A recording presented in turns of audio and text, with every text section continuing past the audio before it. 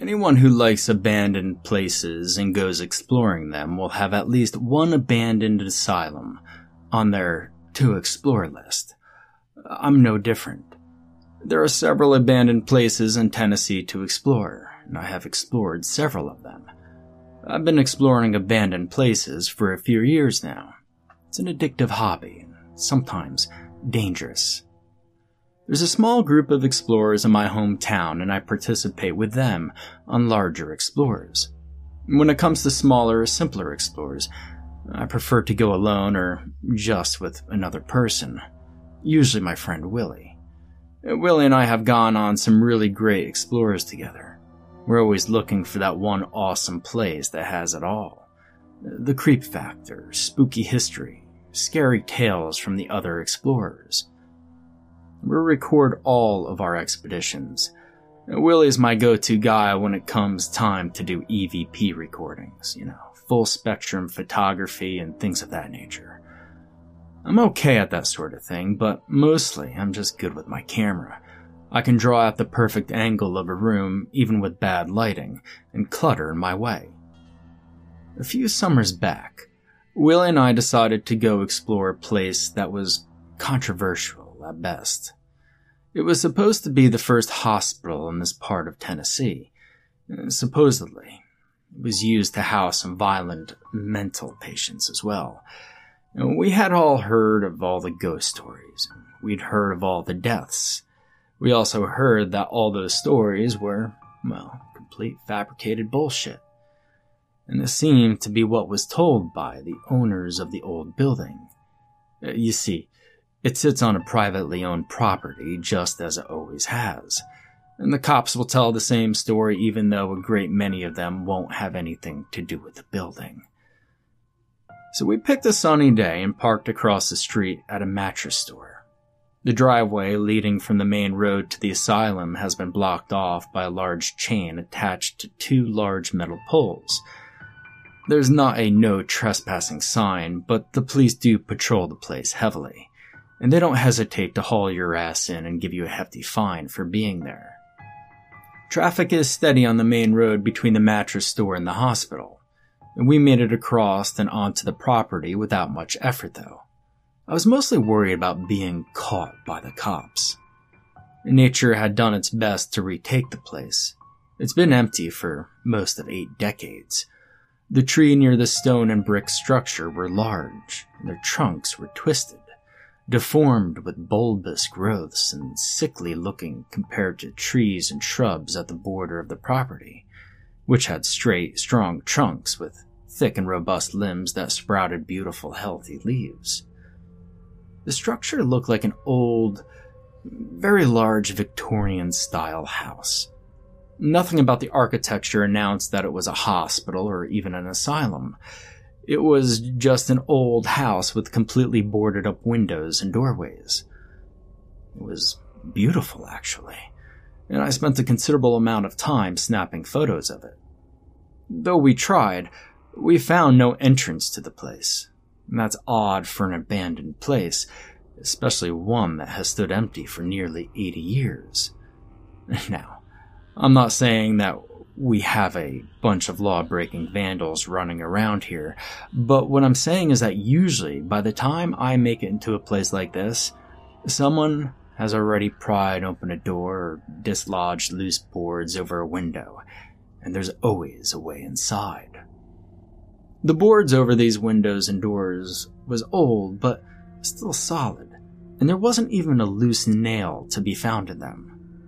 Willie pointed out that there was no graffiti of any kind anywhere on the property either. The gazebo, the little garage, nothing had been tagged at all. The longer we roamed the property, the more intrigued I became. Sitting in the gazebo, I noted that there were dead leaves pushed against the sides, under the benches, but there was no trash, not even a cigarette butt or stray candy wrapper.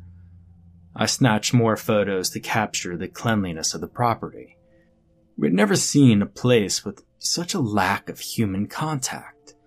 It's not like this place is far back in the woods and isolated. It sits a few hundred feet off the main road. Hell, There's even a McDonald's butted up against the property. Logic would be that wind-blown trash from that McDonald's should end up somewhere on the property, but it hadn't. It was as if everything avoided that property. Or there was a very dedicated groundskeeper somewhere nearby. Someone had trimmed the grass recently, so maybe it was a groundskeeper cleaning the trash and normal debris away each day. We both wanted to see inside the place even more after seeing how tightly it was sealed. My reasoning was that if no one had bothered to break into the place in all that time, there had to be something to the stories. Right? Well, we thought so. And I'd be lying if I said I didn't think about returning that night with a pry bar. We both thought about it. We discussed it in great detail, and in the end, I couldn't justify breaking into any place just to film it.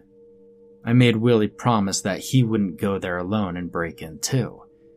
He had been acting out of character ever since we left the property, though. And that night, I couldn't sleep, and I occupied myself by developing some prints of the photos I'd taken. There were almost 200 photos on my 2 cameras, and I knew I had taken more pictures than usual, but not that many. I passed it off as just being distracted by the strangeness of the property, and I developed only 24 prints.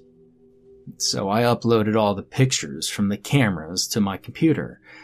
It was only 11 when I'd finished, and I still couldn't sleep. I was too wired up and full of energy. Researching the old asylum online, I began to really dig through any articles on the internet that I could find that mentioned the place.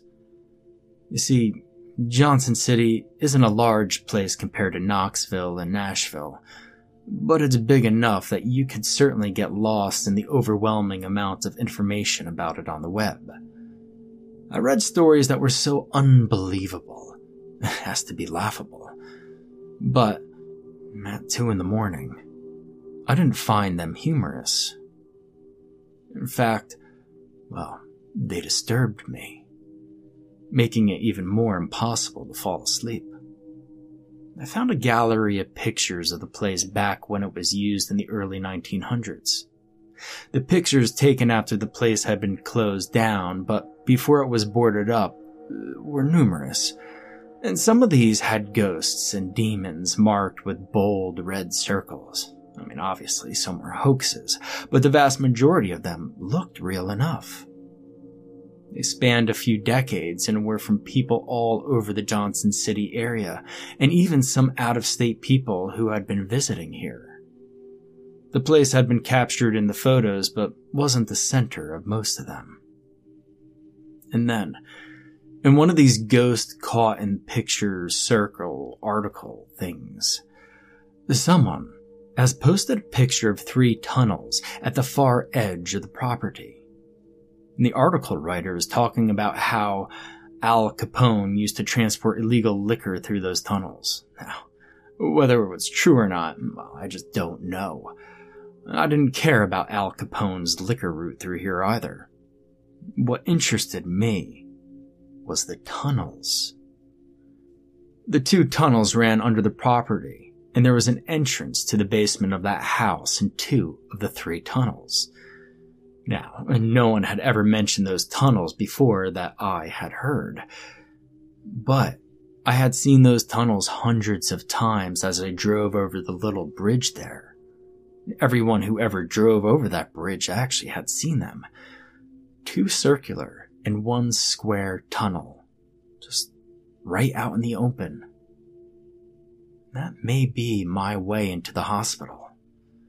I would have to look it over first, and I wanted to call Willie, but it was 3:30 a.m, so he was probably asleep. I went into the dark room to check that my prints were dry. They were. I took them down and looked over them quickly. They were clean and crisp, just the way I like my work to look.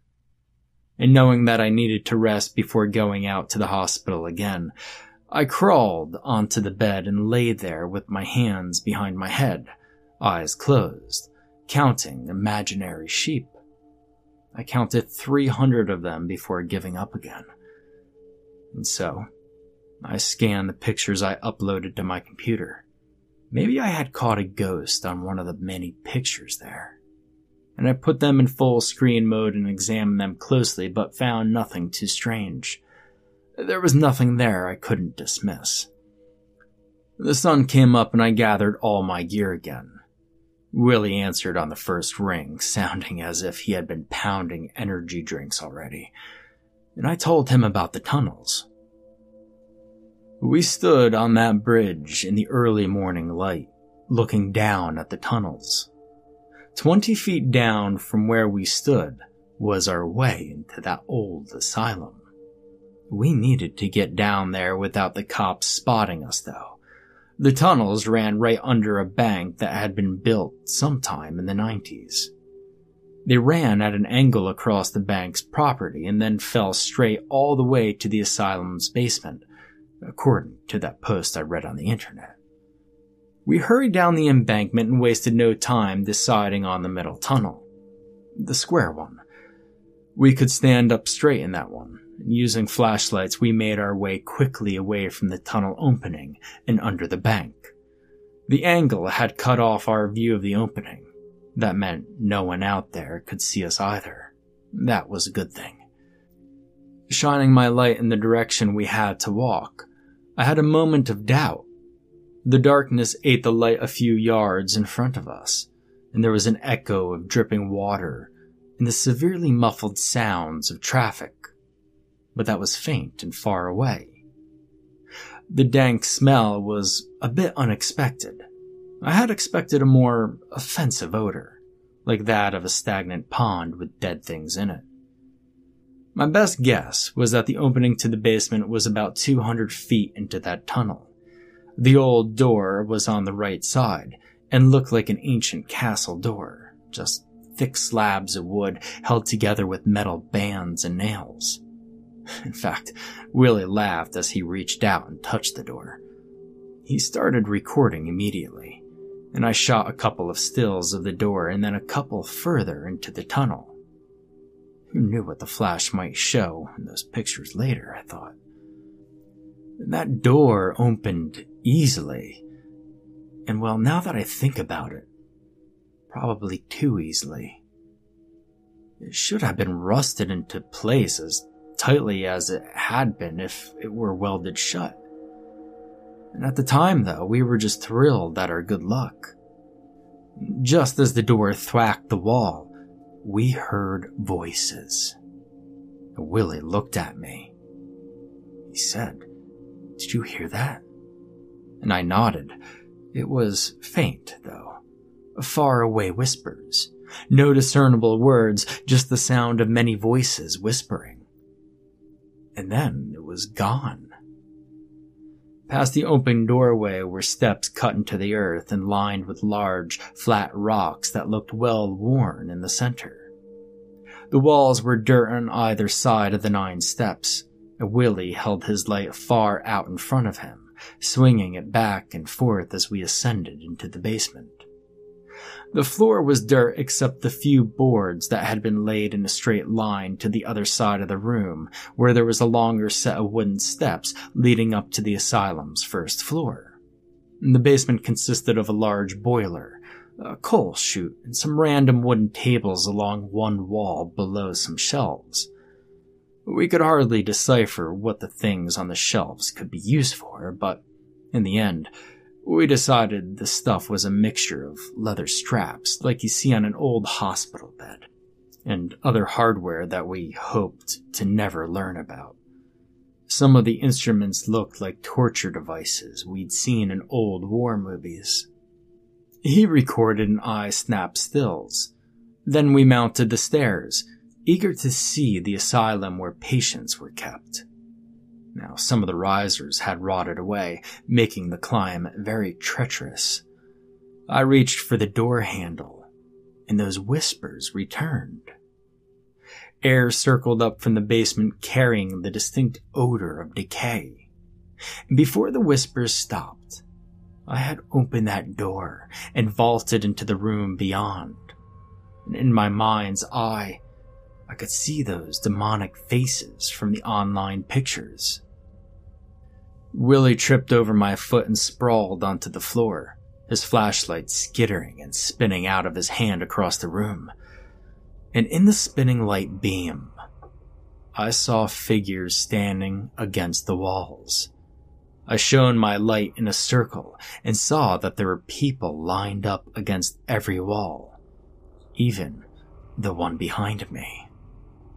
Willie moaned, making it to his knees. He grabbed his light and uttered a shaky sound as he saw what I was seeing.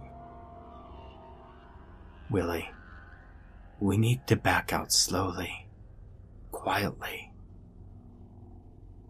None of the people moved.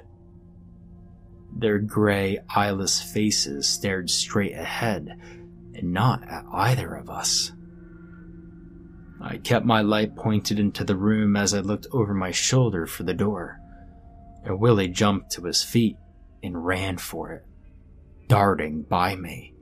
The door slammed before he could get out, and we both grabbed at the handle, pulled and tugged, but the door wouldn't budge. Shuffling, stealthy noises from behind us made me turn. The people were gone, and in the center of the room was a hospital bed. A waif of a girl in her teens was strapped to it. She struggled against the leather straps, and I wanted to help, but this wasn't real. It couldn't be. A man appeared in a doctor's outfit. He uncovered tools on a small table, and the girl began to scream. And that scream sounded as if it were coming from miles away instead of the same room. The doctor pulled the girl's gown open, revealing a huge, ugly wound in her side. With the scalpel in hand, he set to work, and the girl screamed more. Willie thrashed against the door, screaming as much as the girl did. The doctor turned his head sharply, looking directly at me. There was dark blood covering his left hand and arm to the elbow. The scene rippled like the ripples over the surface of still waters. The doctor pulled something long and slippery from the girl's side, and he let it fall to the floor as he watched me. And before the scene faded completely, he had sewn up her side with a thick cord. I turned to the door and yelled at Willie to help me pull on the handle instead of just kicking uselessly at it. Together, we combined our efforts once again and finally opened the door. I grabbed Willie as he tried to run for the steps. I screamed at him, "The steps are broken," as he yanked away from me. And in his panic, he ran headlong down the stairs. And I heard the crack of old wood and the thud as he hit the dirt floor below, his light flickering out. I made my way to the bottom and shone my light around until I saw him laying under the stairs on his side. His leg was twisted and mangled unnaturally underneath him. It was obviously broken. He moaned as I checked the rest of him for damage. A long cut across the side of his forehead looked deep, and he was losing a lot of blood from it. He needed to get to a hospital. Willie groaned. "I broke my leg, Seth. You've got to drag me out of here. I'm bleeding." And he struggled to get his good leg under himself, but he couldn't stand up. My cell phone didn't have signal in the basement. I told him, "I have to get out of here and try for a signal. I'm going to call an ambulance." And I started for the steps that led down to the tunnel. "No! Don't leave me in here, Seth. Don't you do it. Drag me, please. Just don't leave me." He dragged himself out from under the steps. I turned back to help him. I couldn't leave him there with pouring blood and unable to walk. From the top of the broken stairs, a man's voice drifted to us. "I'll help him." We looked up in time to see a grayish white streak of light move down those stairs and then the doctor stood grinning down on Willie from 2 feet away. Willie screamed hysterically and clawed at the dirt floor. I stared at the apparition of the doctor in shock. He looked so real. He seemed to have substance. I couldn't see through him, but he flickered like a fluorescent bulb does just before it winks out forever. Willie grabbed my leg, his grip like steel through the denim of my jeans. He nearly pulled me down as he tried to stand. I grabbed his hands and began dragging him backwards, never taking my eyes off the apparition. And just as I thought we were going to make it to the steps in the tunnel, the doctor disappeared only to reappear with an old bone saw, the kind that looked like a hacksaw, and he laughed. He looked at me and said, "That leg's gotta go. Hold him still, boy." He put the saw to Willie's broken leg, and I pulled harder, but I couldn't move him. Willie thrashed and screamed, but the doctor wouldn't be moved. With the first downstroke of that saw, I swung at the doctor, and my arm passed through him, and I nearly fell. Willie passed out. I was thankful. I fought with the apparition. Each time I swung at him, he flickered as my arms and hands hit nothing but air and passed through him. How could he be cutting my best friend's leg if he had no substance? And I heard and saw every gut-wrenching cut of the saw. And then he was done. Willie's leg was severed below the knee. I dialed 911 and punched the send button even though my phone showed no service. And I was tying my shirt around Willie's leg above the knee to try and slow the bleeding when the doctor flickered into being again. I cursed him, threatened him, but he didn't even seem to notice me. He held something glowing red in a pair of ice-block tongs, which he laid against the bloody stump of Willie's leg. I screamed and retched. The raw, bloody mess below Willie's knee sizzled. The smell of frying meat filled the air. The apparition grinned. It was the look of pure madness. And then he disappeared. I was checking Willie's pulse when I heard the voice on the phone. I dropped it beside Willie when I dialed 911. Crying, I reached for the phone. Willie and I tried to tell the police and the EMTs what had happened, but no one believed us. The official story was that while we were committing the crime of breaking and entering, Willie fell through the steps and lost his leg. They even said that I'd probably saved his life by cauterizing the wound. I spent time in jail for breaking and entering, and Willie spent weeks in the hospital. Now, Willie dropped his camera in that place before he fell down the stairs. And I'm sure the proof of what happened is on that camera, but I'd be damned before I'd go back and get it.